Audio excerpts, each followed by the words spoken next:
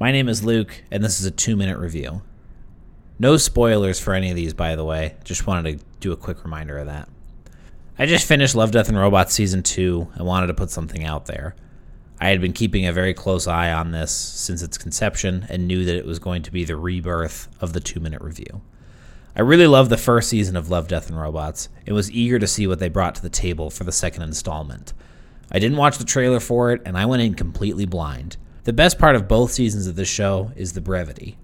Each episode is about a 15-minute long average, some of them lasting as long as 30 minutes, but some of them are as short as 5. This makes it a pretty non-committal show.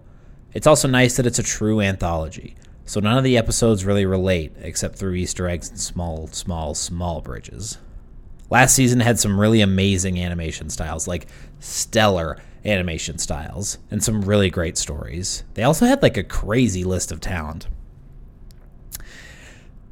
And I'm bummed to say that season 2 didn't have any of those things for me. Honestly, it just felt tame. And yes, I'm saying that the show that has a demon 6-limbed Santa that vomits presents on children was tame. Season 1 posed questions, and it had unpredictable and insanely violent and cool stories. And season 2 was just insanely predictable. Like, I was able to predict it. Also, every fucking robot was a psycho bastard. At least in the last season, some of them were cute, and not all of them wanted to kill all the humans. Honestly, I was just underwhelmed. I hope they take more risks with the confirmed 3rd season, and that's really all I have to say about it. I give Love, Death, and Robots Season 2 a 5 out of 10, notably the lowest score I've given anything on the 2-minute review, not that my opinions matter.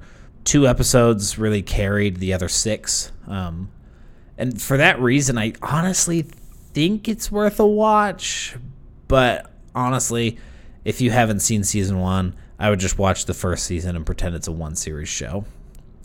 Anyway, that's it for this episode. Stay tuned for the Lord of the Rings 2 Towers episode. Bill's coming back on for that, and I'm super excited to chat with him and Twitch again. We'll see you soon. Ish?